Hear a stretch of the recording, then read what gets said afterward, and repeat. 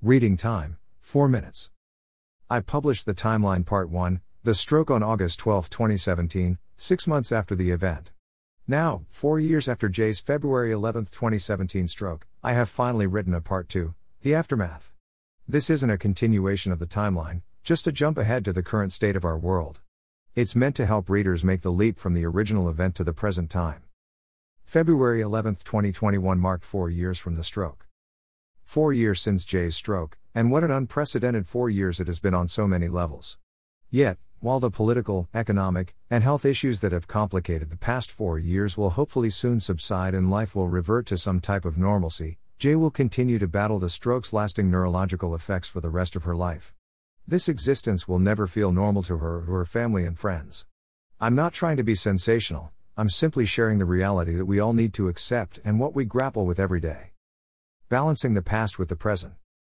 The most difficult thing I deal with, and I suspect I can speak for Jay's family and friends, is not wanting to lose sight of the vibrant, active, empathetic, compassionate, smiling Jay who could fill your heart with love. I see that person every time I look at one of the many pictures of her scattered around the house. Still, those pictures harbor a dark side by making it ever harder to accept the injured Jay who is so limited in her movement, speech, and emotion. Her heart is still the same, it's the stroke's injury to her brain that's the problem. And now after 4 years, her progress towards some level of independence comes in tiny steps, as the normal aging process works against her to take its toll.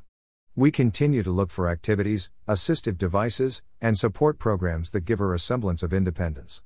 Independence is critical to maintaining her identity and sense of self, as the last thing I want is for her to feel that she is simply a patient and not a woman, wife, friend, and mother. The impact on our family.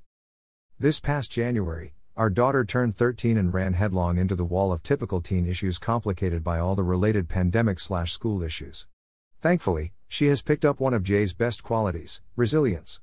They are both survivors and I'm certain that their shared character trait will strengthen their relationship over time and reinforce their love and support for each other. As for me, I'm using this anniversary and the renewed hope of 2021 to set straightforward goals for the future. 1. Stay healthy and able to support Jay and our daughter as long as possible. 2. Help our daughter mature into a strong, independent, successful individual. 3. Maintain the best possible quality of life for Jay and ensure her long-term care. 4. Be grateful for how good our lives are compared to so many others and pay it forward when possible. 5. Build a plan for a comfortable, sustainable retirement, someplace warm. Piece of cake, right? But what if your partner doesn't share your goals? It's not clear what Jay's goals are for her life. She has trouble verbalizing them, assuming she is able to formulate any, and she fluctuates between apparently satisfied with the current situation and saying she wants to be gone. We've worked through these dark moments before with the help of therapy, medication, and family support, but it's not that difficult to understand why it keeps rearing its ugly head. Jay went from being a totally independent, headstrong, well-educated, positive individual to someone who has lost control of her life thanks to the blood that pooled in her brain. This isn't something you recover from easily or even at all. I love stories of people who are able to overcome horrific accidents and events, or traumatic brain injury, and I want nothing more than to have Jay emerge as one of those stories. Her brain, though, doesn't appear to have the connection to her body that would allow her to relearn all that she has lost or feel all that she used to feel. I look back at the past 4 years and I have many regrets about what we could have done differently to assist in her recovery. I'm trying to keep us both positive by thinking about what we can change going forward and how we can develop a common vision. The aftermath is continuing. There is no ending to our story, and I don't expect one for a long time. Each day reveals new strengths and weaknesses, and provides new opportunities and threats. Each day is a challenge and a blessing. My daughter complained to me that I have a bad habit of lecturing her while I'm driving, a dangerous behavior.